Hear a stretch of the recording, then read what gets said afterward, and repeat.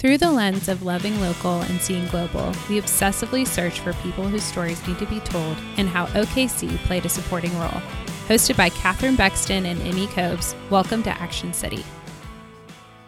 Emmy, hi. Hi. Do we have any pep in our step left, or what? What do you mean? Like it's been a marathon morning for us. I feel like I feel good. Do you feel good? I do. I feel good. Monday. I sound and I feel a lot better than I did last week. You do sound so much better. Although that's probably my pit. I still have like a little bit of congestion and it's driving me crazy. It's very sexy though. That kind of Catherine, that makes me so uncomfortable. I cannot deal with you calling me sexy or anything. I just said like your that. voice was sexy. Well, thank you. Well, you're sexy too, but oh my God.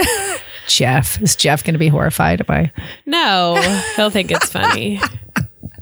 Oh so the pit is that you feel, do you just feel congested? You don't feel bad. No, I feel fine. It's just, I forget when you have a sinus infection or any sort of whatever, how long it actually takes to get over it. Yeah. And obviously after this last year, being constantly reminded that being sick is bad. It's like, you know what I mean? As opposed to just being sick is just part of life. Yeah, exactly. That should have been the conversation. Yeah. You know what I mean? A little bit more. Can't always feel like $1 million. Exactly. No, I think that's sort of my pit. I think my real pit though was, oh gosh, we were putting Campbell to bed and we kind of have our nightly routine down where I grab Campbell, Jeff grabs Huffman. We kind of do jammies and books separately. See, it's good when you have two. It's like everyone's man on man. We're man on man. Mm-hmm. And usually Huffman, after he puts his jammies on, comes into Campbell's room. He says goodnight to her. But we were a little out of sync and somehow I think Campbell was either crying or whatever. And Jeff decided to turn on my sister-in-law gave me this darling, it's like a snow globe music box combo. So it's pretty heavy, right? He decides to turn it on because it plays pretty music and it has a little giraffe and it says Campbell on it. Well, Jeff also decides to hand it to Huffman. And so heavy. So Huffman, it has glitter in it, mind you. Wet glitter. So, inside the snow globe kind of thing. Inside the snow globe. So he hands it to Huffman. Huffman, of course, drops it on the wood floor and it shatters. And did he drop it on his toe or just? No. Okay, good. So we avoid bodily harm. Except for we're all standing there with glass and we all have bare feet. And so we're all just screaming. It was like the perfect storm of like water, glitter, glass, bedtime. Like it was so bad. So you tiptoed out of there, I guess. And so I was standing, but so I just sat in, I call it my nursing chair because when I breastfed, it was like, it's like our rocking chair, It's a comfy chair in Campbell's room. So I just sat there with her and we kind of watched Jeff try to manage the situation. He throws Huffman in his crib and I'm scared if I say this out loud, then I'm going to jinx myself. But Huffman is huge. Like I think he's almost 4 feet tall, which is insane. What? Yeah, he's like 42 inches and he's 3. Okay, I need a viewing. Right? I mean, I see him all the time. 48 inches. 48 inches would be, yeah. Okay, well, anyways, he's tall. He could easily climb out of his crib. He is not yet. He's not figured out. I'm going to knock on some wood. I know. I can't believe I'm even saying it, but I'm saying it. But so Jeff throws Huffman in his crib and Jeff is cleaning, but there's like wet glitter on the rug. Like she's an Indian kind of I found this vintage rug from India, but it's woven, right? So it just was like, yeah. And it was right at bedtime. Oh no. You're gonna have to wait till it dries. You'd have to take it outside and shake all the glitter off. Actually, it did work a lot better. He used the vacuum on top of it. And I mean, he swept all the glass. That's the thing. Yes. Like you have to sweep the glass and then you have to try to dry and then you sweep more glass and then you vacuum. It was the whole thing. At my house, Jim is not allowed to clean up any glass. Anybody that doesn't really have a very like heightened attention to detail. See, I that's me. I'm not allowed to clean up No, glass. Jim is not allowed to touch glass. No, and no. So when I dropped an entire bottle of wine on my back porch recently. Oh no. And it was really on my back stairs. Glass was everywhere. And I mean, I feel like there's a swimming pool. We're going in and out with no shoes all the time. Absolutely. But he knows to just step away. See, Jeff's probably a better man for the job than I am, but it was just a lot of excitement at bedtime, which is the opposite of what you want, right? Like the room is like quiet and the sound machine is on and we're like talking softly. And then it was like an explosion went off. Yeah. So that was my pit. And then I think my peak, okay, this is kind of interesting in my mind. I don't know if anybody else will find this interesting, but I listened to our girl Gwyneth, her Goop podcast. Her favorite. And she called him a psychotherapist. I don't know what that is. And I'm not going to pretend like I know what that is. But essentially, he led the podcast through a meditation. His name is Barry Michaels, if you're interested in the episode. I started listening to the beginning of it. And then I it was going to be a little heavy for so I switched to a different one. So I think I caught it right when I needed to. Like it was on I had to go pick up, Anyways, I had to go pick something up. It was a 20-minute drive both ways. So it was 40 minutes total in the car, which was perfect for the podcast. By yourself with no kids. By myself, no children. Nobody, just me. And he did this exercise. And I had a recent stressful situation. And I don't know. I've been trying to work on having more gratitude in general. Just thanking, God, being grateful for people and kind of just, I don't know. I've kind of realized that I'm not like impressed by much while materialistic things, that's great. But like in other parts of life, so I'm like, no, this is a good thing. You need to, does that make sense? Mm-hmm. So he did this exercise where it's like, you think about your stressful situation, but then you think of three things you're grateful for. And it sounds so hokey and silly, but I did it and the stress immediately, like I felt it melting off. It was insane.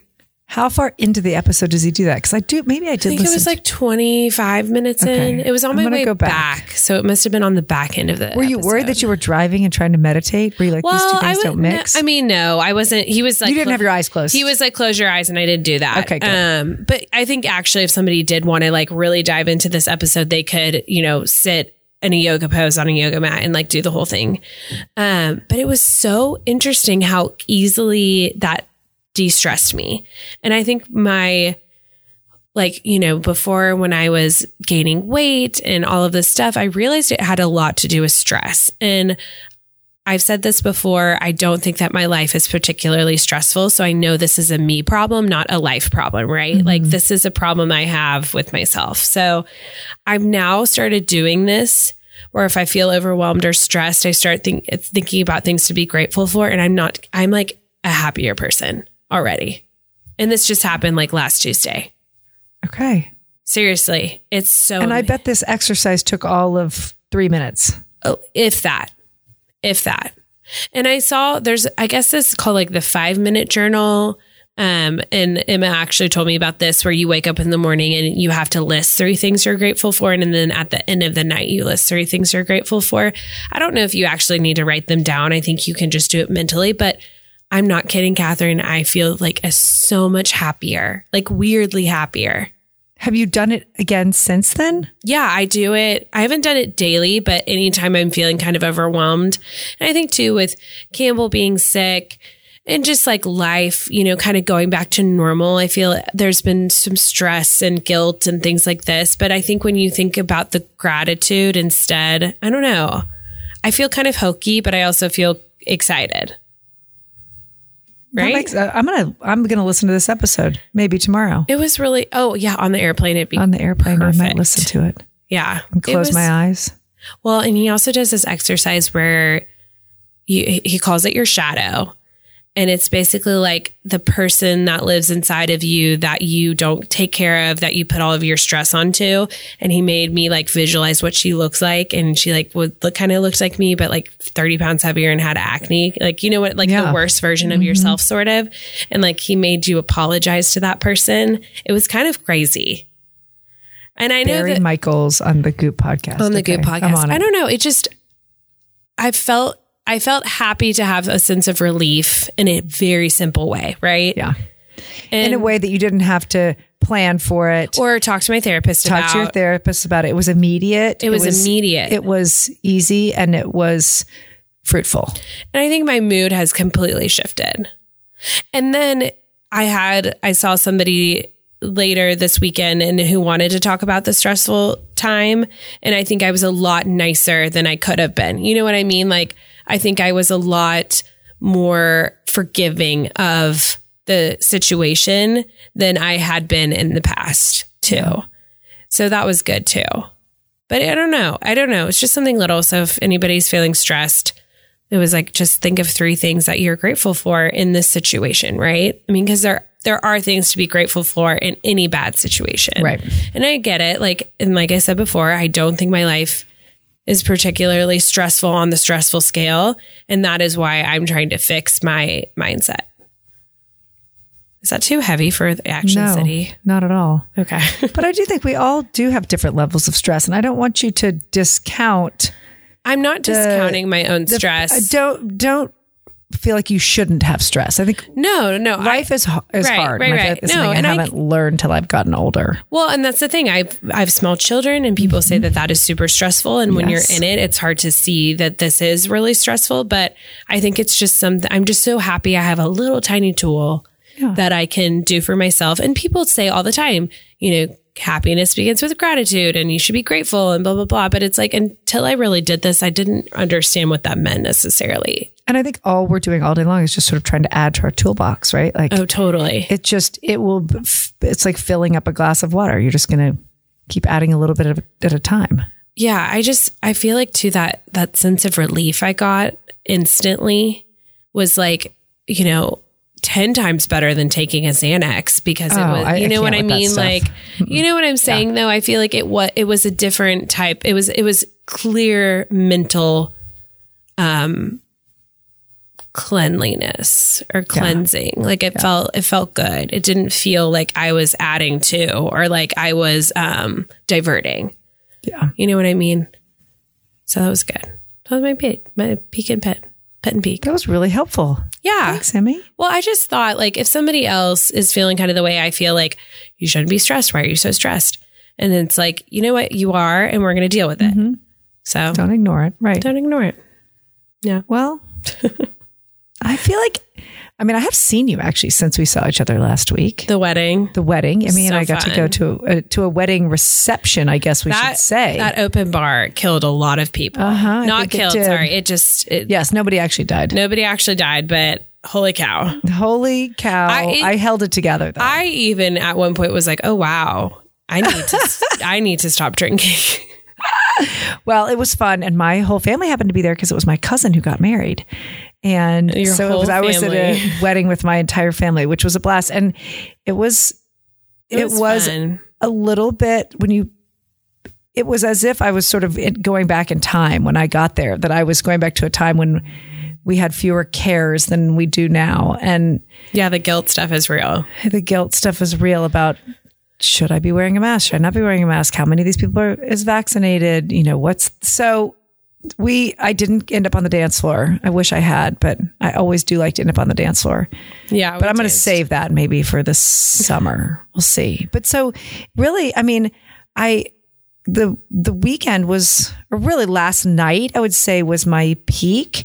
My sister is in town, and she sort of came to town unexpectedly, and I didn't see her for the first few days that she was here. And I did see her like a week and a half ago in LA. So I can't really say I haven't seen her, but, she came over yesterday, and Neely asked her to sit by the pool and go tanning, as she says, and, hang out with her. And so then they asked me too, which was really thoughtful. And so we all sat in the backyard, and then we had dinner together, and we went to the grocery store, and we made kind of just an easy Sunday night dinner, and we all sat at the table. Rosie was with us. Jim was there. The girls sat and talked and talked and talked and told the funniest stories. Yeah. What's the hot goss? Oh, what is the hot gossip? God, you know what's so funny? I can't even really remember what the hot gossip was. I mean, it was just like, it was the fact that they were there and engaging with us and engaging with Rosie. And, you know, they do sit with us at the dinner table every night, but, you know, they don't always stay that long. It's usually, you know, they're there for 15 minutes and I've like worked on this dinner for an hour and a half and they're there for 15 minutes and leave. But they stayed for 30 minutes and, you know, they just talked, Gracie talked about her track meet and Neely talked about what was happening at school. And it was so wonderful to see them. Family night. Yeah, it was a good family night to see them engaging with my sister the way that they do. She's a great aunt. I mean, she says things she shouldn't. And Neely thinks she's 18 and she's really 40, but that's okay. Neely thinks that she's going to get Rosie to do things with her that, you know, grown-ups usually say no to. So she's been trying to, you know, recruit Rosie into mischief all week. But so I really was so happy. We had brunch with my parents and Rosie, and that's always hysterical. We did dig deep into Uncle Mike, as we say, my sister's new boyfriend in LA. And it was funny. It was funny. So it was really a great weekend. I mean, I think my pit, here's my pit. Oh, I also I got to have dinner with friends on Friday night. Oh yeah, at Frida. And Jim typically doesn't like a nice restaurant, let's say. I mean, if they don't have tacos or, you know, French fries. Does, so. But Frida had chicken tortilla soup and enchiladas. And so he was really happy. But the pit is this, okay? I mean, I have a job that requires me to go to work on Saturdays. Not every Saturday. Yeah. I mean, I go out of town on some Saturdays. I've got the kids have sports, but recently Saturday has been like the biggest day of the week. Well, and it should be, honestly. It should be. In a normal town, Saturday would be the biggest of the week. In traditional retail, Saturday is the biggest day. So I get up, I exercise. I usually, you know, I had a coffee with a friend. I usually have a coffee with a friend and then I kind of go straight to work. And you'll see me in my workout gear, which I don't mean to do, but that's what ends up happening. So I work all day. I mean, it was busy. We were having a trunk show. There were tons of people in and out. I come home and my house is a disaster. Oh.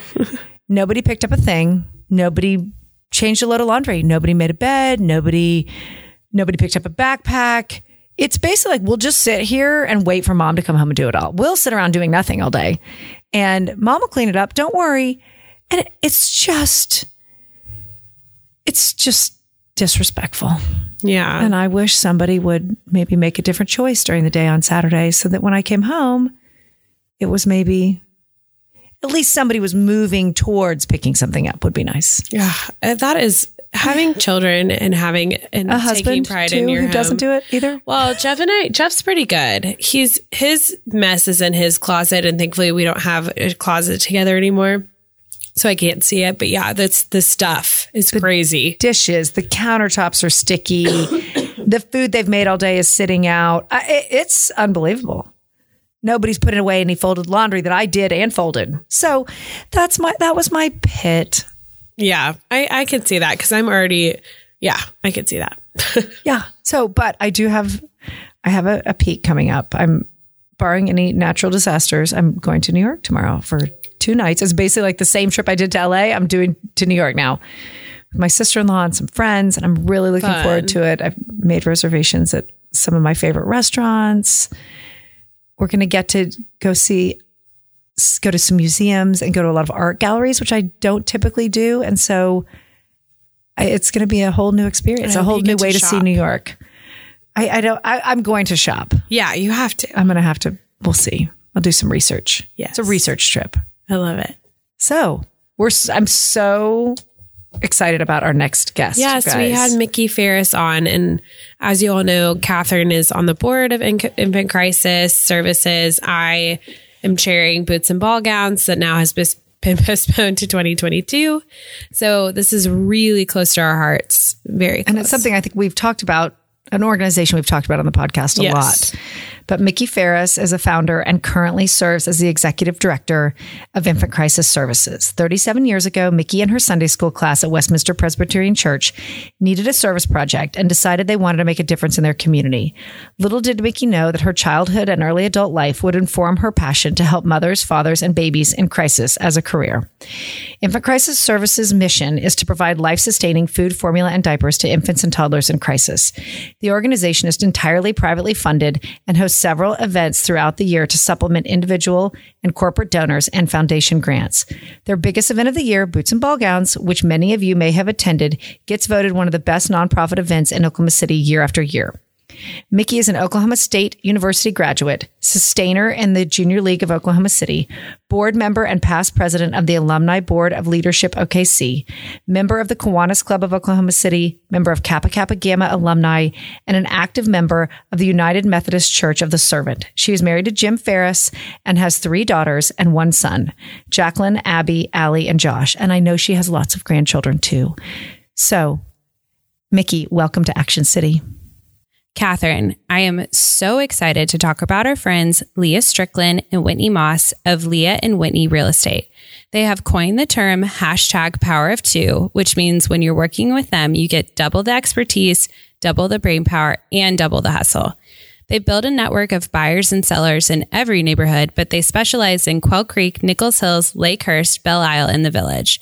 They have a combined 18 years of experience, and because of the #PowerOf2, there's an increased availability of showings, offers, and 2 professional opinions while negotiating. In addition, Leah and Whitney own their own brokerage, which allows them to put the client before the bottom line.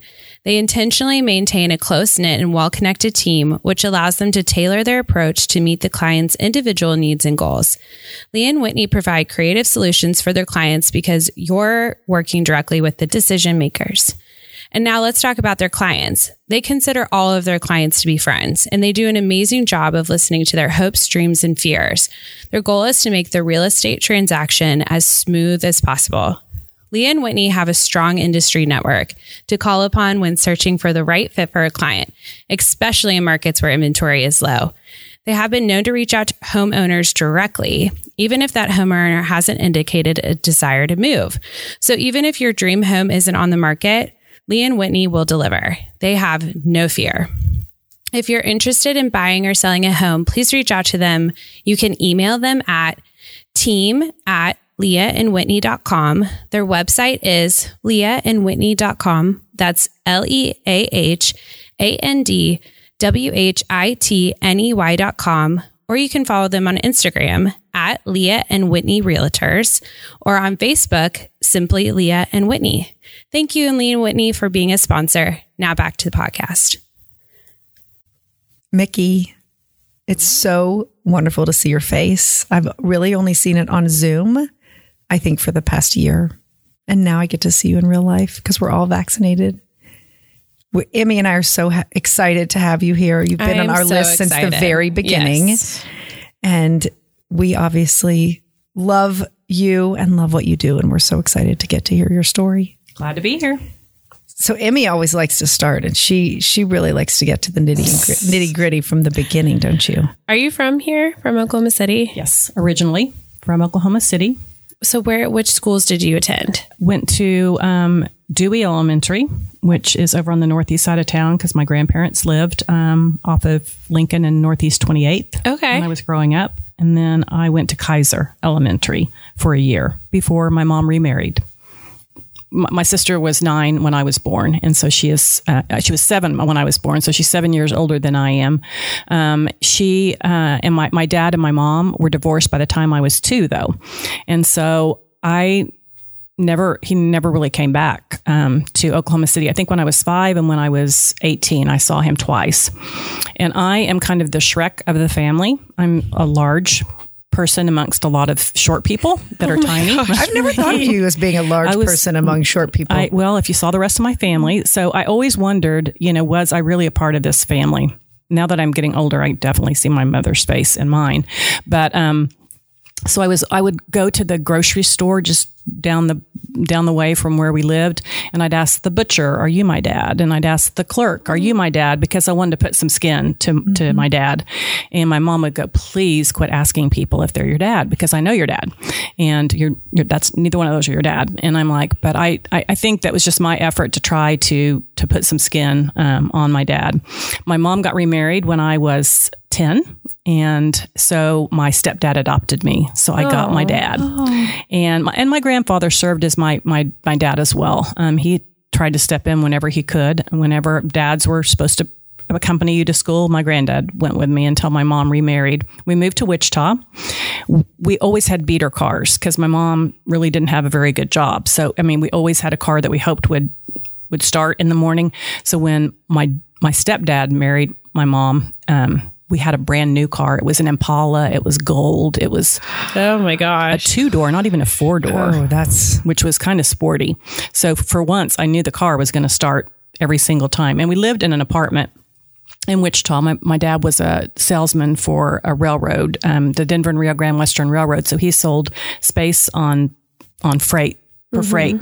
That's a job I've never thought about. Right. That's a whole nother subject, but now in my head, I'm like, everything's a job. Well, Exactly. with my dad being a trucker, trains are like, they were the enemy kind of, or not the enemy, but the competition. That was the competition, right? So my cousin works for BNSF in Fort Worth. So we always joke that he works for the enemy. Also, I'm thinking trucking though, everybody's an enemy. The oil industry was the enemy, like it was just growing up, but that's interesting. So he, and my mom and he, so we lived in this apartment. We lived on the 3rd floor of an apartment. And I really thought that the pool that I could see from my balcony was my pool because not very many people were ever in it because there weren't a whole lot of kids in this apartment complex. So I really thought, and I have my own bedroom because I always slept with my mom in whatever bedroom we were in because my sister was 7 years older and needed her own bedroom. We had we had a swamp cooler, which was a water cooler in the bedroom. So you had to, that was never hardly ever working. So we all slept at some point in the summer in the dining room where the only window unit was in our house. So we could be cool. We slept on a mattress in the dining room all summer long, every summer, because that's the way we stayed cool. So I kind of, as a child, saw my mother really struggle. And it was hard to watch her struggle. And my grandparents were helpful, but they didn't have much either. And so did your mom, did she work? She was a PBX operator. So is that like the telephone thing where you stick the things in? Mm-hmm. That's what she did. Because they got married so early, she didn't really get her education. And so, the job that she could get was one that required that particular skill. She had that particular skill and she liked it, but she didn't love it. And it was not very close to where we lived. And so we lived on Northwest 28th. My grandmother lived on Northeast 28th. So my mother would drive one of our beater cars like a bat out of where to get me from our house to my grandmother's house to drop me off. And she would literally honestly just kind of push me out of the car so she could get to work. But there would be my grandmother, waiting for me. So the layer of a grandparent is really important to me too, because it's a different kind of love and care than you get, from your parents who love you very much. But that was my grandmother was my spiritual mentor too. Mm-hmm. So I really love my grandparents. They're both gone, of course, and then so are my mom and stepdad and my biological dad. So anyway, that all kind of brought me to a point of knowing I did not want to live in a small house with one air conditioner. I mean, so in college, I interviewed dates. But obviously education was important because you ended up graduating and going to college. It was important to my stepfather because he wanted to make sure that I got to college. Nobody in my family had graduated at that point in time. No female had, for sure. Your sister hadn't gone to college? No, she went to cosmetology school.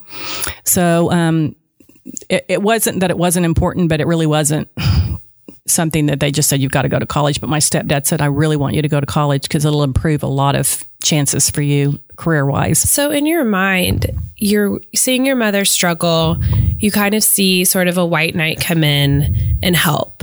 So are you thinking, I need to get married? I need to marry. Is that why you were interviewing dates? Like, I need to make sure that I pick a partner who can support? Yes, ma'am. Okay. That was the interview process for me. And my interviewee was the final interviewee that I married was he had all of my check marks. He was successful. He was from a very nice family. He, all of the things. But was he older than you are? He's a year older. Okay, than so me. not much older. Yeah. He and I met on a blind date. My best friend, who just recently passed away, introduced us. But it was a blind date. That at OSU in college. Well, he was going to OU, and I was still at OSU. Okay. So, but we dated 6 months before we got engaged, and then we were married a year after, and it lasted for 11 years. And I was divorced by the age of 33 with 2 little girls. Basically, a lot like my mom. She stayed married 11 years, and she was divorced pretty young with 2 young girls. Was that hard to admit that you were going to need to get divorced too? What was, or did it, at the time you just said this has to be done? I mean, what was the? No, I mean, it wasn't anything I really wanted, but because that was what I was interviewing for. I wanted to make sure that I had a good, solid husband who was going to love me forever. And I mean, it just didn't work out that way. And so,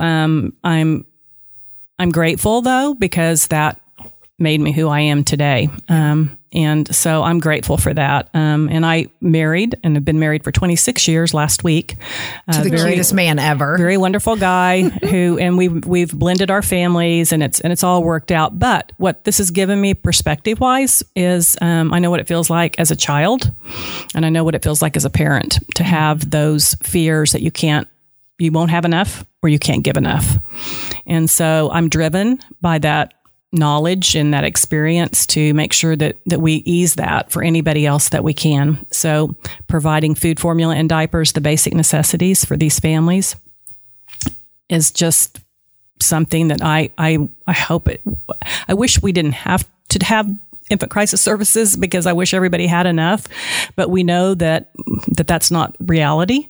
And so I want to be there for moms and dads and grandparents and caregivers who can't provide for their small ones. So what was that like being 33 with 2 small children and being single? It was pretty scary. I did have an education. Right. I got a job pretty quickly. From a friend who was a physician, who gave me a chance at being a office manager with really no office manager experience, Dr. Clements. She's a dermatologist. Oh, no way. Yeah. Oh, I love Dr. Clements. I did too. And her and Richard were so supportive to me. I mean, it was just, they knew I was struggling and they would always make sure that, we were all fine. But big shout out to Dr. Clements, though. She is like the best dermatologist. She is. And I learned a lot working there. It's a piece I didn't have too. So I think God really knew what I didn't have to go to infant crisis services because I'd worked at a bank. I'd done management training at First National Bank. I'd worked at different places, but I didn't have any administration under my belt really. And that gave me administration because I was managing their office. And did you just figure it out on the fly? Were you like, or was there anyone there to train you? I had some training. Okay. She was also, Dr. Corneliuson was one of her people as well that she kind of was her mentor. And he had people that worked for him that could kind of help train me. So, but I worked there, I think 2 years. And then the job at Infant Crisis Services had been filled by a part-time person who was going to seminary, and she completed her seminary courses, and I interviewed for the job in 1992, and I didn't get it. You didn't get it? I did not get it. There was another person hired that was a missionary, and she had also had her MSW, so they felt by experience and by education she was a better fit than me.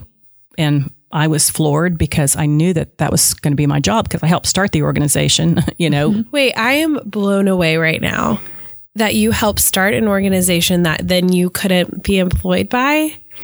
That's what happened. So, oh my gosh. I was like, okay, then that wasn't supposed to be. So I'll continue working for Dr. Clements, and it was a good job. And so the person was there for 2 weeks.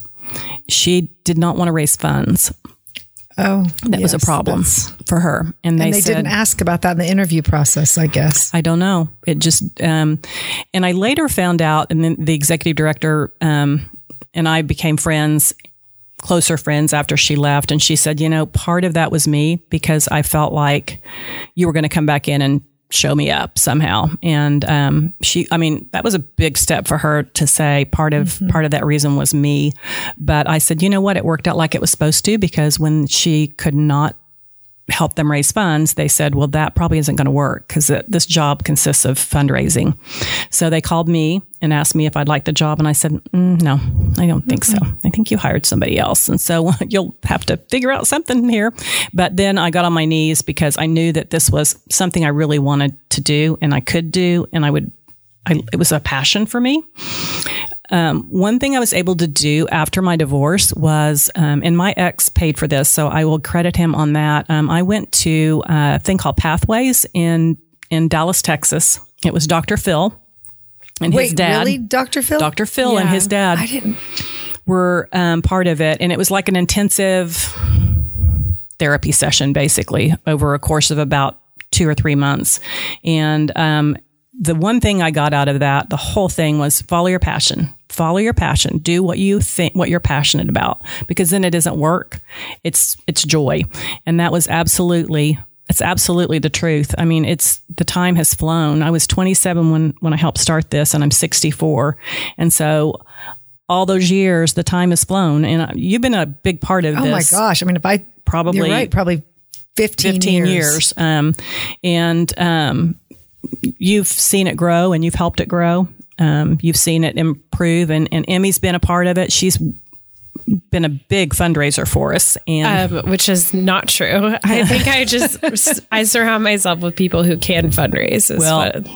I'm not the best at it personally, but thank you. Well, you can plan a party for sure. I is the best at that. That's so funny. I was going to say, okay, so at 27, you start ICS in Westminster Church.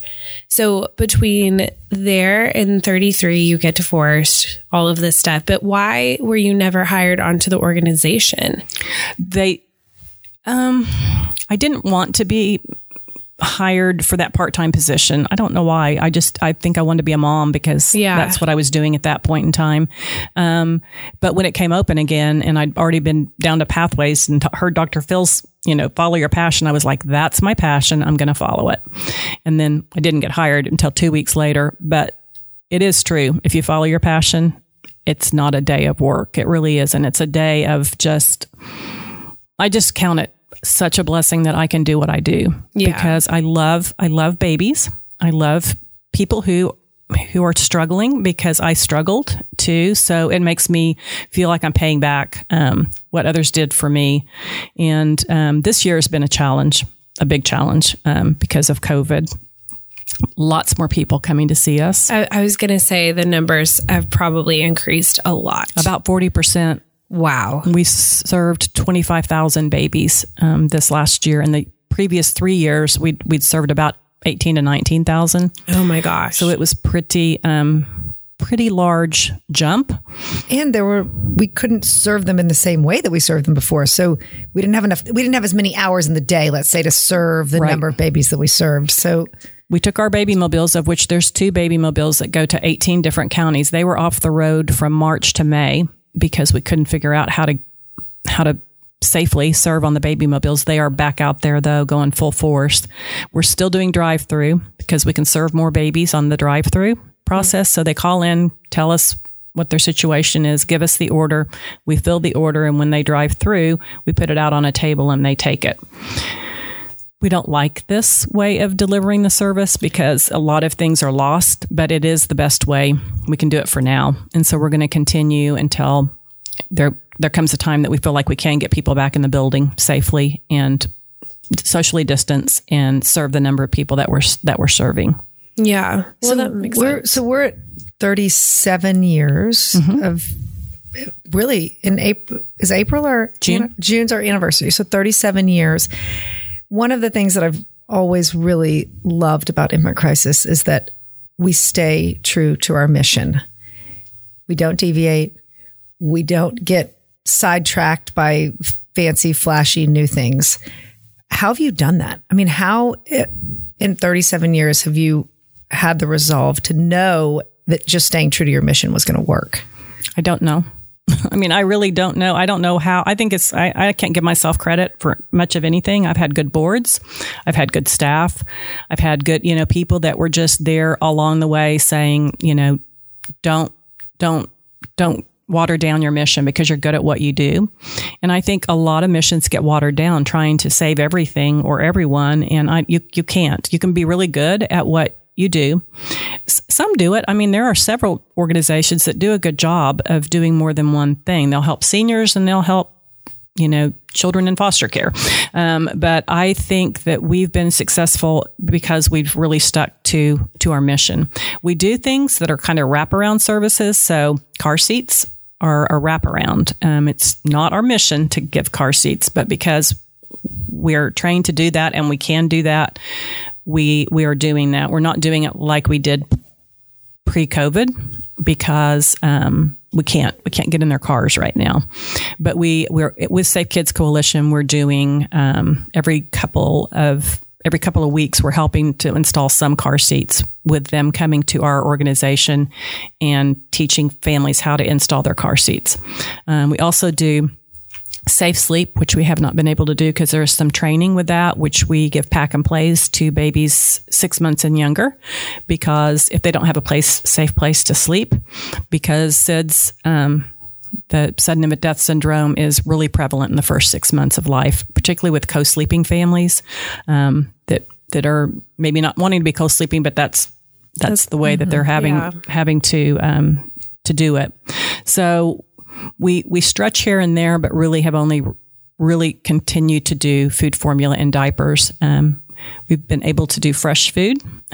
We had to cease that last year, but the USDA through the food bank has helped us to have fresh foods. Even though we couldn't have it in our own budget, we were able to do it through the food bank's donations through USDA.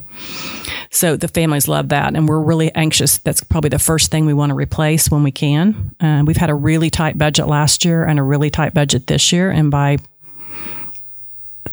fabulous givers in our community, we were able to finish the year very close to our goal.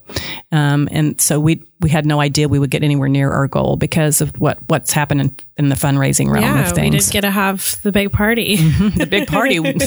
We skipped it. We did, which I, obviously was so sad about, but I'm also so incredibly grateful that money was still raised. I mean, it is wild when you think about that money was able to be raised without, having to do all of that. It is. And I've got a great development team. I'm very, very fortunate because they stayed right on top of everything. Even though a lot of things went virtual, they said, well, we're going to have to do it differently. So we're going to have to, we'll shift, we'll pivot. And we did. And we would have definitely gone over our goal if we would have been able to have our PPP loan forgiven. It's not been forgiven yet. Oh, okay. So I think it most likely will be forgiven just on that everybody else my is experience so far. on other boards, with other organizations. I think it should be. I'm hoping it's not alone. I do think though, so I've been involved for 15 years. And if I think about the years where something unusual happened, the tornadoes, the oil and gas industry. Every 2 or 3 years, there's something really drastic that happens that hurts or that could potentially hurt fundraising and that increases the need from the client side.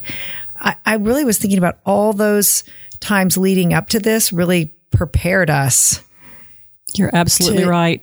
To know at least how to put one foot in front of the other and to know that it was going to be okay. But if I really think about the more tornadoes, we didn't know what we were doing. We didn't know what we were doing. We didn't know how we were going to deliver the services. We were down there the next day. We didn't know if anyone was going to continue to give. And there is something sort of magical about the way it happens. We were prepared. Even though it was scary, I think we were prepared for this year. We say we were kind of created for a time like this. Mm-hmm. And I really truly believe that because, and like you said, there's lessons along the way. We really did not know what we were doing. There were so many people calling after the May tornado. I think it was May 13th. It was May. May 13th, the tornado. And nobody was accepting in-kind goods. And that's what people were wanting to give was a lot of in-kind. And we were saying, okay, we'll take it. And so we got so much in-kind, but that then became a problem because we didn't have enough space to store it, because we didn't have our big storage area at that point in time. But it all worked out. And it taught us a lot about how to communicate, how to not go crazy at the beginning and just kind of settle in. We also had a flu protocol that we knew when the H1N1 happened. Okay, we had a protocol of closing the place down to internal, people coming into the building, going through drive-through. We'd already kind of developed this plan. We never really had to put it into place during that particular flu season, but we had it, so we could pull it out of our back pocket. And we, within 2 days I think the basketball game that kind of closed the city down. I was there. Okay. Emmy's on TV, by the way. If you watch all that footage on TV, it's Emmy going up the stairs. So fun. Well, I mean, we're diverging or whatever, but so there's this clip. Jeff saw the camera, so he purposely made this like super sad face, I guess. I was behind him. I didn't see the camera, but they used this clip on like CNN and ESPN. Oh my goodness. When they were talking about the NBA shutting down, it was Jeff's face. Are you wearing a bright yellow shirt? She's wearing a bright yellow shirt going up the stairs at the game. It's so funny. Well, I mean, it was a weird experience even being there, because all of the sudden, but I could see, I mean, Oklahoma it's so small that I could see kind of owners' wives and people I knew were very important, and then they were still in their seats. And I was like, when they disappear, we've got to go. Yes. Watch the wives. Exactly. But yeah, it was weird. We all left at the same time, because I truly think nobody knew what was happening. Yes, we'd heard a little bit about it, but it was not in our back door. So did you guys close the next day? I can't remember. We actually only closed for a 2-day period over the whole COVID experience. We were very reduced staff for a long time, and then on the AB schedule for a long time, and now we're back in there, all of us, but still social distancing with masks. You guys have been really good about that. Yeah, no congregate eating anymore. We do all use the same kitchen, but we're really careful about, we're just really still very careful about what we're doing. And so, because we wanted to remain open, and if this is what it takes to remain open, we're going to continue to do it as long as we need to do it. But it is, I think it was within 2 days that we had we went to that drive-through method after that basketball game, because we had that protocol in place and we could easily do that. So that's awesome. Yeah, that is awesome. Well, and I love it too, because I feel like ICS, you guys have these amazing large events, but I've had a lot of friends who, for their baby shower, it's bring diapers and we all take them to ICS. Or my gender reveal, I did a box for a girl and a box for a boy, and you could put $1 or how somebody put in like a 20, but that, and then we donated all the cash to ICS. So I feel like if people... That's such a good idea. Yeah. So that's the best gender reveal I've heard. Oh, well, I mean, it was still stupid. We did the baseball, but you know what I mean? But I mean, you added some well, I'm just saying, I feel like if somebody is looking for a way to fundraise, it doesn't have to be coming to Boots, or, I mean, obviously we'd love to have you, but you can, and since volunteering is kind of, off the table at the moment, there are fun ways that you can donate. And I think it's fun. I mean, I'm in the age where a lot of my friends are having babies, so it's easy to kind of, at a birthday party or at a baby shower, or at a gender reveal, kind of add in that extra layer. But that would be kind of my advice if anybody's wanting to figure out a way to sort of fundraise right now. I agree. That's great. And diapers are about the best thing you can give us, because, or money. Of course, I love the fact that you did that. But diapers, really, you can't get a wrong size diaper or a bad diaper. I mean, sometimes the formula, they want a specific kind of formula. Catherine has worked on the in-kind committee for years and made us a better organization because of that. And we get a lot of in-kind donations, which means the diapers themselves, clothing, the formula itself. But it accounts for about $800,000 of our budget. So it's really, really important. So if people do want to donate, gently used clothing. I've donated some of Huffman's clothing that either he didn't wear, or he wore it once, or those silly outfits that you buy for all the holidays. It's just like, donate them. I mean, they love it. I mean, the families love it. And they're not able to shop like they used to, but we are putting outfits together for them in their children's sizes and giving them, if they want the clothing, we give the clothing to them. So, or I remember one time I cleaned out all of Huffman's old diaper bags when we potty trained, and I found all these random sizes, like 1s, 2s, 3s. I was like, what do I do with all these? I just put them in a grocery bag and gave them to Jillian, one of the girls who works at ICS. And so it doesn't matter if they're, I mean, obviously in good shape, but if they're just single diapers, because they repackage them anyway. Correct. So you don't have to give them a fresh box. It can be random. The only thing we don't really take is equipment. So we don't take used car seats, strollers, no strollers, and anything, because a lot of those have been recalled. Yeah. If they are donated, we give them to a partner. And usually we can't take baby beds. So it's a law that you can't accept baby beds. Well, and thank you. I remember when I was pregnant with Huffman, you ran into my dad at a party and they wanted to use my crib for when I was a baby. And that is so something my parents Mickey would do. was like, absolutely not. It was one of the ones with the death side. Yes. I know, I don't know if that's the right way to say, but that's what I call it. But she was like, absolutely not. The rungs are too big. Those have all been recalled. So you can't use my your parents old, bought a new crib. Can't use your old one. You know, go to Target, go to Walmart. I mean, they're affordable. They're much more affordable probably when we bought them. But yes, they are.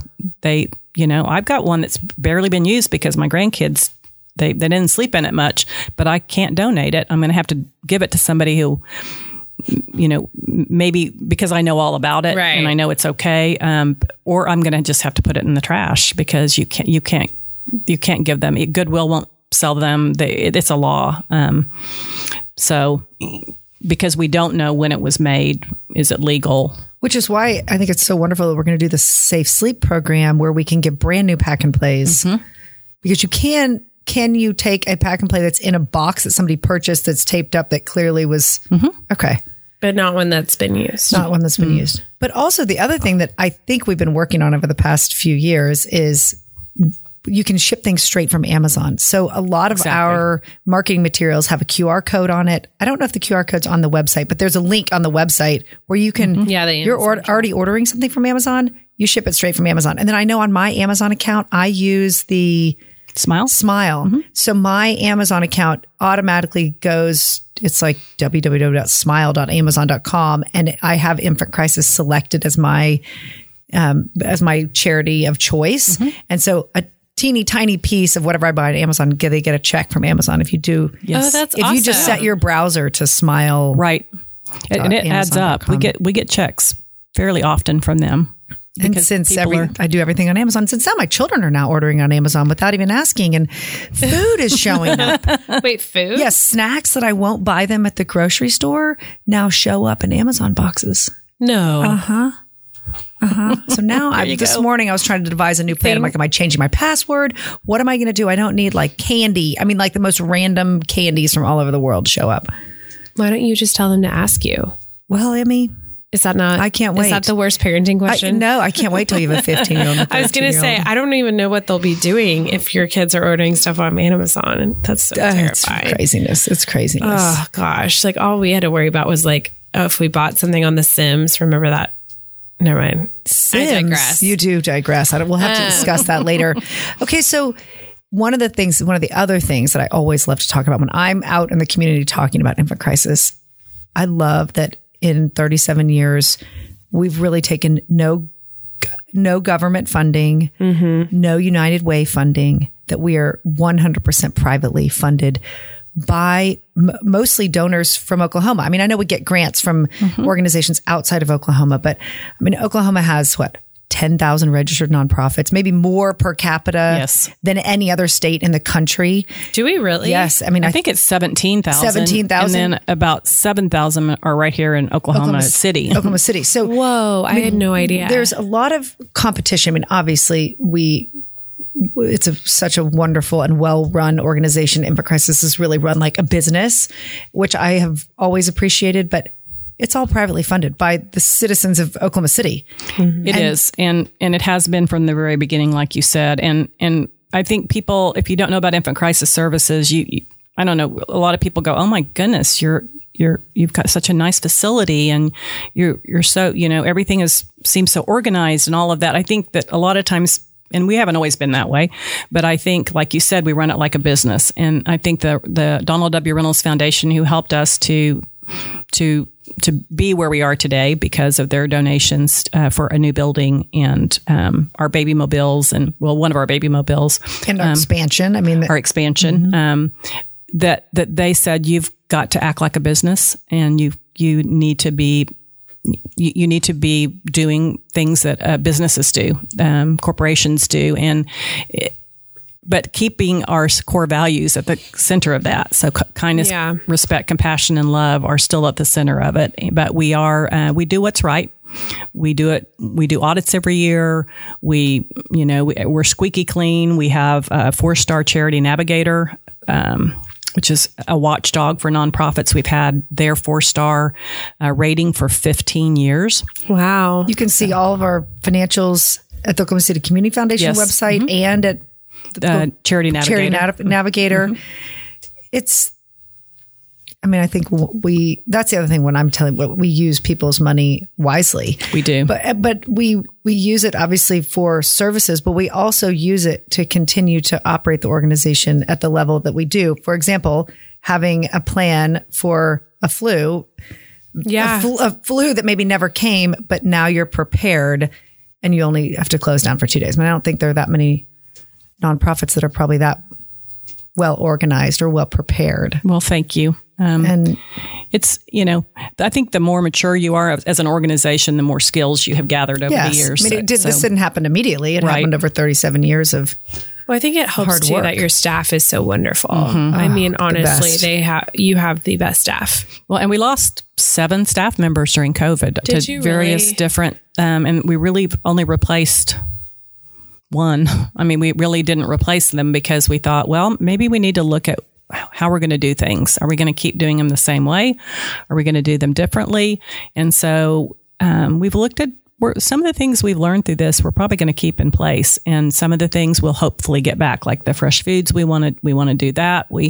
Our outreach coordinator moved to another position in our organization because there was really no outreach going on, and at some point we're going to need to add that back in. But we didn't just go right away and say, okay, we want to replace that, because we knew that last year and this year are probably going to be tough years.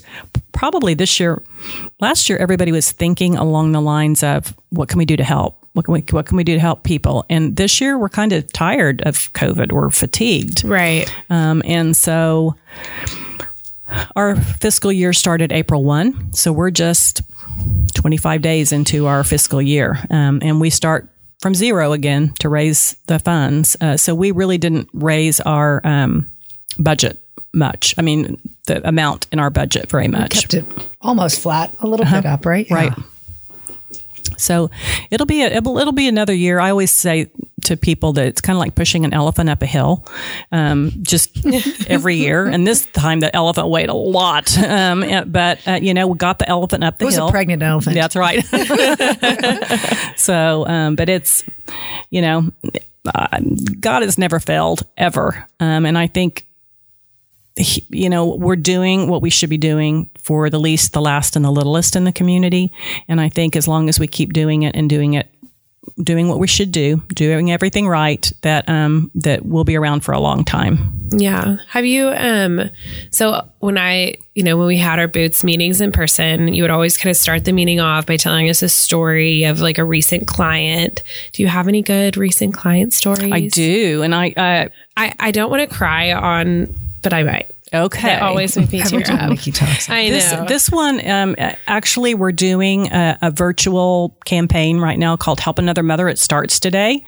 And so if you have a chance, look at the video, because there is a mom of triplets. Oh, no. The videos get me real bad. This one is really, really good. It's called Help Another Mother. So, we're all mothers sitting around this table. I'm a grandma. You guys aren't yet. We know, you heard my story. We didn't always have excessive amounts of what we needed, but we always had what we needed. But there are lots of families struggling right now that don't have enough.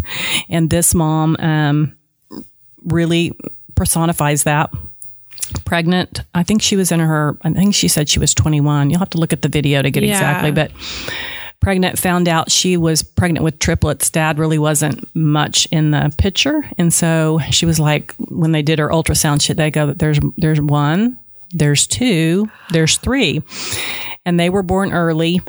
So some of them definitely are developmentally challenged right now. And so it's just a story of what a surprise. And then the lives, she wanted these lives. She kept these babies, but it was a real struggle. And it still is a struggle for her. They're 3 now, and they are darling. I mean, we have lots of different, I can't remember all their names, but it's just, it's not just financial resources that our families lack. They lack emotional resources. Sometimes they lack spiritual resources. They lack financial resources. And when you put all those not enough ofs together, it becomes, more than just the fact that they don't have enough money to provide for their little ones. And so she really said that we were a safe place for her, a place that she could count on for feeding her little girls. They're all 3 little girls. And I think 2 are, she had a really, I don't know exactly what it's called, but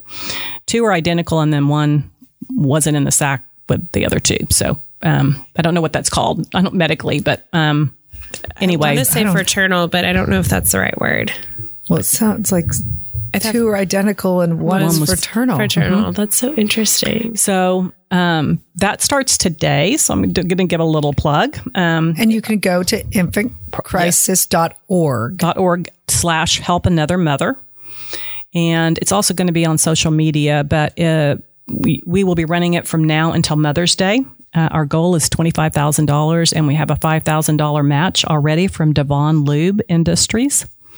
We are going to have a raffle. Lewis Jewelers has donated diamond earrings. And Emmy, we better get our names in the New raffle. Leaf Floral has donated every month arrangement. An arrangement? Oh, that would be nice. So for every $100 that you give, you get a chance to win those 2 items. I mean, they're going together. So for every 100, let's say you donated 1,000, then you would get 10 tickets. Chances? Yeah. Yep. Wow. Well, and I think too, for Mother's Day, I mean, this is something you can ask for from your husband. Yes. Actually, what else do I need? I don't need anything. Well, I'm like the day always off, kind of grasping at straws. I'm like, they say, what do you want for Mother's Day? I'm like, do I really need make a donation for another mother. Mm-hmm. Also, New Leaf has an arrangement that if you purchase that particular arrangement, I think there's 2 of them, they'll give a portion of the proceeds from that arrangement. They wanted to partner with us this year. Really, they're in Cassidy Square. Do they have a second location? Yes, it's on May 26th in May. 26th in May. It's across from Taft Stadium. Oh, really? Mm-hmm. Kind of a warehouse for them. It's really cool. Actually, that's where you see all the good stuff. Yep, that's where a lot of their props that they've done for big events are. Yes, yeah. So all dollars raised will support our mission to provide food formula and diapers. So this is replacing the Triple Crown tea that we've had in the past, kind of around the Kentucky Derby and the Belmont and the third one, whatever the other crown is. I don't know. So, and we think it fits for this year particularly because we need to do it in a virtual online way. And so we hope that we'll make our goal for this. I hope so too.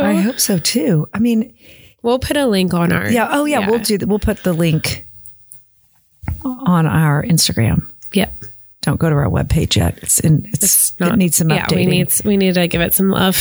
Well, so Emmy and I started this podcast because we love Oklahoma City, and we want to tell stories about Oklahoma City and about the people that have made Oklahoma City a really wonderful place to be.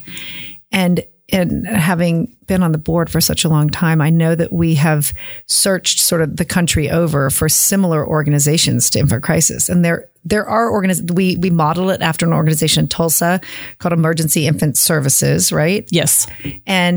But if you really look around the country, there's nobody else that does what we do exactly the way we do it. I mean, there's Baby to Baby in LA, but people, I think, from around the country look to us look to Infant Crisis as the expert, right? I mean, that's pretty much because unbelievable. We're kind of, in terms of Emergency Infant Services and us serve about the same amount of babies but we do it differently. But we've even compared it where, we've asked them what they do, and we've got a document that compares all of it. But it's, we're still helping babies with food formula and diapers, the basic necessities of life. And they have a little bit more of an emphasis on clothing than we do. Clothing is kind of a secondary for us, but because we want to make sure that they have the basic necessities. But yes, you're right. There's really not very many organizations like ours. And if there are, we're all grassroots. We're not connected. We're not like Make-A-Wish, who has national organization, Make-A-Wishes in every state, but we are we're kind of unique, and we're unique in Oklahoma for sure. Other than central Oklahoma, because Tulsa is where Emergency Infant Services is, but that's why we did the concept of the baby mobiles, because we knew that these rural sites that we go to, we're going to need our services because there's not very many resources. So when we go to Ardmore, Lawton, Weatherford, we'll see 150 babies in the 4 or 5 hours that we're there. Yes. Oh my gosh. And we're doing those longer Ada as well. Further out we go, the more babies we see. We'll go quarterly so that they can have their 4 visits per year. So we just added Blackwell. So that's as far north as we're going. Seminole probably is as far east, and Weatherford is as far west, and Ada probably would be as far south as we go. Well, on that note, with the 4 visits a year, that's the other thing that happened right before COVID. So we had worked for 2 years to figure out how to deliver more food formula and diapers to babies and toddlers. And so it was in January of 2020. Yes, ma'am. In January of 2020, we went live with, we previously had done 5 visits in 0 to 48 months, and you would get a week's worth of food formula and diapers, and you could come anytime in those 48 months. We switched in January to 4 times a year for 4 years. So from 5 visits to 16 visits right before a pandemic. Absolutely. And really during the pandemic, we didn't keep it to 4 most of the time. We just said whatever they needed. Yeah. And this year we've gone back to 4 visits because there are other resources. But right off the bat, people couldn't get the formula. So our first wave of people. I had friends hoarding formula. Yes. Because at the time I was breastfeeding and people were so, I mean, they were hoarding toilet paper? Mm-hmm. They were. So people on WIC, who they could only purchase certain types of formula. And the stores were sold out. The stores were sold out because people who could buy it were buying it. And so that was the first wave of people, were people who, and some of them just couldn't even go to the grocery store and get it because people had gone before them and gotten it. Yeah, it was actually like a big deal. And wipes were that same way too. Yeah. I mean, it was bad. And I'm not saying it was bad in the sense of, I just knew of people in my situation who were hoarding, and I get it. I was freaked out. I was anxious as a new mom, and I had friends who couldn't breastfeed, and they were scared if they couldn't go to the store, they couldn't feed their children. I mean, when you're a mom, especially like a new mom, your anxiety is already so high. So I can't imagine being in a desperate situation. I was out there on the toilet paper just like everybody else. It was like, I need lots of toilet paper for some reason, So, I mean, I get it, but at the same time, so that first round of people were people who couldn't get it from the grocery store.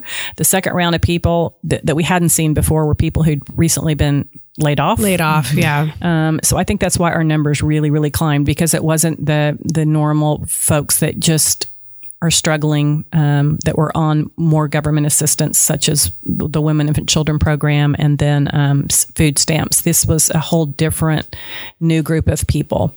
And so we were there. We were happy to be there for them as well. And that's kind of, our numbers are kind of, it's been an ebb and flow, and it's kind of, they're not down, but they've slowed down, which is good. Well, that's good. That's good to hear. Well, if you're one of those people that hoarded formula and or wipes, and it's not expired, and you don't need that formula anymore, absolutely, yeah, please donate it to Infant Crisis. They will not judge you for your formula hoarding. That's right. Well, so 10 years from now, where do you see ICS? Where do you see kind of yourself? Maybe Oklahoma City as well. Yeah, I think Oklahoma City is going to just get better and better. And I think Infant Crisis Services will still be around. I don't know if I will be. I don't have any plans. You'll be around. I'll be around. Just not. Right. I don't know if I'll be there, but I love it so much that I don't want to overstay. So I try to really remain current and cool about things and listen to people that are younger than me. And I think you're a really good listener. You are. I was going to say that earlier. I think one of the reasons you're a good leader is because you're a good listener. Yes, I've learned, you got to listen to others, and you got to, it's really easy for a founder to go, well, we've done it this way all along. Why don't we just do it this way still? And I really have to check myself on that, because I've given up a whole lot of control, because I've done every job in there, but it's better. It's so much better because I've given up control. When Catherine walks in and says, I want a spreadsheet to look like this, which she does. I guarantee that happens. She likes a spreadsheet, but it makes us better. So if you resist that change or that advice or that, help, then you really miss the boat. And I think a lot of organizations get stuck because of that. They're not willing to listen or be up with the times and I know how little I know about computers because I didn't grow up with them. And so I listen to my young folks on my staff because they grew up with them, and they know what works and what doesn't work. Or just throwing out the rule book on bibs and ball gowns. I know. I mean, but I don't. Let's do it. Yeah. We have to, let's do it because it's going to have to be different this year. Yeah. So we are going to do it differently. And a lot of people will probably have a few things to say about change, but they always do. It's going to be, okay. It will be better. It will be better this year. And maybe we can return to big boots and ball gowns again. I don't know. We might have to keep. Can you guys announce what we've decided for boots and ball gowns for this year? Absolutely. It's February 5th of 2022 at the Jones Assembly. Yes. Any more that you want to tell? I mean, it'll just be a different, in the past, we've had a huge sit-down dinner for everybody, and now there will be this really intimate VIP dinner and then the big party. But we're going to have tons of food. It's not like people won't be fed, but it's just not going to be the normal sit-down with listening to a program. Then you get up and go dance. It's going to be different. So it's exciting, though. I'm excited. Yes, it'll be smaller, I would imagine, just because it will be smaller because we may not have as much space, but I don't know. It might not be smaller. Well, it could be technically bigger. If they have the roof, you can go outside. Well, the Criterion, we had 1,200 and the Jones can technically fit 1,600. Okay. But who knows? That's at a concert where you're all smashed in. Exactly. So yeah, initially I think our goal was 800. Right. To 1,000 being kind of the max. Right. But I don't know. I mean, maybe next year I don't know. Who knows? I think that's why we made that really hard decision to move it. It's been, I've felt for you guys because I know that you wanted to have it when you were supposed to have it. Well, yes, of course we wanted to have it when we were supposed to have it. I think we were so excited about the Jones and about the possibility of May. And that was the hardest part was we announced the date thinking, vaccines and all this stuff. And it just, we have somebody who's very in that industry who just said, I don't think so. And we listened, and I'm glad we did. Just because I think that now we'll be even more prepared. I think, unfortunately, we're all feeling better about the pandemic, but there's still a lot of questions and almost too many to have an 800-person party. Right. So we'll wait. We'll patiently wait. Exactly. And February will be here before we know it. That's exactly. Right. And there's the sponsors have still stepped up, and it will go over into the new year. Their donation will cover the 2022 event. So, right. And we've had a good amount of our sponsors already step up. So it's good. It's been, I've been pleasantly surprised about and the Jones has been wonderful to work with. So far, so good. Yeah, it'll be fun. I'm back on the party circuit. Back. No, not really. We went to a wedding this weekend, Amy and I did, but it did feel kind of weird. But I'm working my way up to by February, I'll be fully ready for 800 people. I think so too. So final question. Okay. So I know you've lived in Oklahoma City a long time and you've seen a lot of changes. So a friend comes to visit from out of town. and maybe they haven't been here in a long time. They haven't seen what's happened. You pick them up at the airport. You have the whole day to yourself. It's not a pandemic. What do you take them to do? What's your perfect day, and what do you want to show people about our city? Well, first, they're going to go to Infant Crisis Services because I want to show them that. Probably there's so much. I don't even know where to start. Want to take them downtown to Bricktown to Midtown to, all the different places that have kind of grown up that were not what they probably thought it was going to be. The memorial, of course, because we have something that nobody else really has except for maybe New York with their memorial as well. I would want them to see the beauty of the walking trails at Lake Hefner. I'm really proud of that too, because that's something we didn't have, and we have now. And you can, any weekend day, you can go out there, and there's hundreds of people out there. Tons of people. Yeah, you could go paddleboarding and kayaking now in Lake Hefner. I did not know that. Yeah, there's it's part of the OKC Boathouse Foundation, and you can rent a paddleboard out there. It's been kind of fun. I mentioned that my best friend moved back from California recently, and it's been really fun taking her and her husband. She passed away in January, but taking her and her husband to different places and showing them what Oklahoma City has to hold, because they lived in San Diego in Coronado for 30 years, which is paradise and beautiful. Right. But she was, and her husband still lives here, they love the openness of Oklahoma City. They bought a home on an acreage, and he'll have a turkey in the backyard one day, and the next day there'll be some deer in the backyard. And it's like, he just said, this feels so good. It feels clean. It feels spacious. And I think that that's what Oklahoma City has to offer, is lots of open spaces, lots more activities than we've had in the past. I mean, there's a pickleball court now here. Oh my gosh, chicken pickles. Yeah, so everybody I know is playing pickleball. I haven't done it yet, but I mean, we have a lot of, and we got Costco finally, and so there's lots of really good. I'm kind of a shopper, so I mean, I would probably take the person shopping if they were a shopper as well. Yes, shoppers. And yes, we love to shop. Yes, and we've got great restaurants. I mean, what are your favorites? Well, I've got one real favorite up in Edmond called Bistro 22. I've never been there. I've never been there either. Oh, you must We're go. adding that to the list. Yeah. You must go. Very, very, very What's your favorite dish? What do we order? Anything there, but I usually get the salmon. Okay, Bistro 22. I'm a big salmon person. It's a signature grill.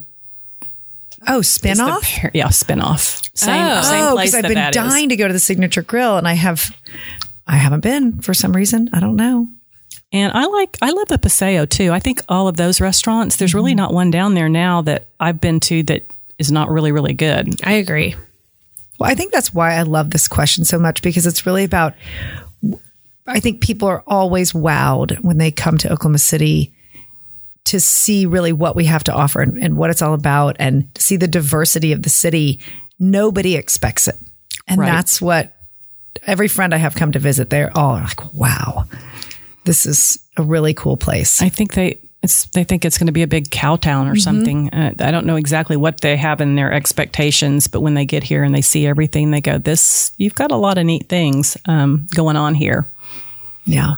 And I think our people are really special. We've heard that from a lot of our guests. And I think that's what makes Infant Crisis possible, is absolutely the people of Oklahoma City and their generosity and their volunteering and the people that we help. I think that it's a really unique place of where the kindness, I think you definitely see when you come to Infant Crisis. You see the kindness of our people. Just Oklahoma in general, because when my California friends moved here, they go, people are so nice here. I know that's we're so used to it. I mean, I think we're kind of spoiled. We don't even notice it. But I think when somebody's rude, you're like, oh my gosh, that person was so rude. You know what I mean? It's much more jarring. Yes. Well, so where can people donate and find ICS? Okay, our physical location is 42nd and Lincoln, on the way to the state capitol. So if you're on Lincoln, you'll see us on the east side of Lincoln, across from the election board. If you ever have voted early, it's across the street from that. Our website is www.infantcrisis.org.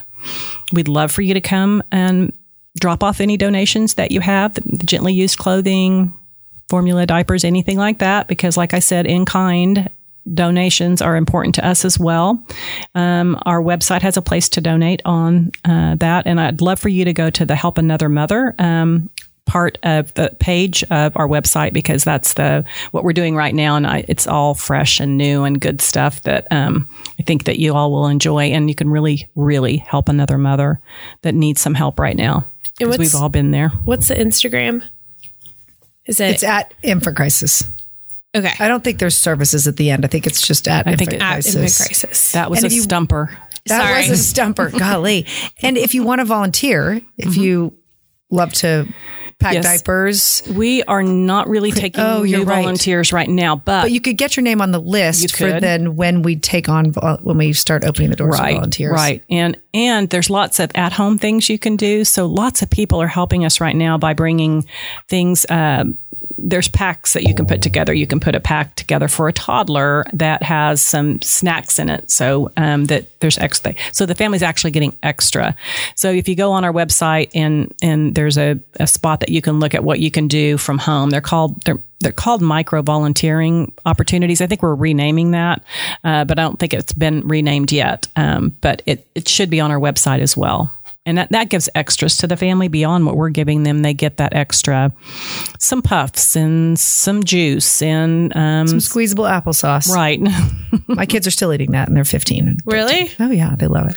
That's so funny. Well, thank you so much, Mickey. Absolutely. Thank you. Thank you for including me. I was waiting you brought me my little surprise when you guys kicked this off, your almond milk. That's right. We did. And then something the you muffins. made. The muffins. The muffins are good. I need to make those again. I know. Jeff actually mentioned, he was like, you haven't made the muffins in a while. I was like, oh, okay. Is that a little hint? Taken. Is that a little hint? It was very smart on y'all's part, because I remember exactly what you brought me. And then I thought maybe someday they'll call, and you called me. So it's good. Well, thank you for answering. Of course. Thank you.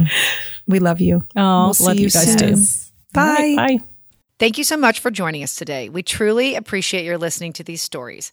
You can find us on Instagram at Action City OKC, or for business inquiries, email us at hello@actioncityokc.com. Action City is produced by Blacken Studios. You can find the studio on Instagram and Facebook at Blacken Studios. Creative services provided by Ranger Creative. Music written and performed by Kansas City Bankroll.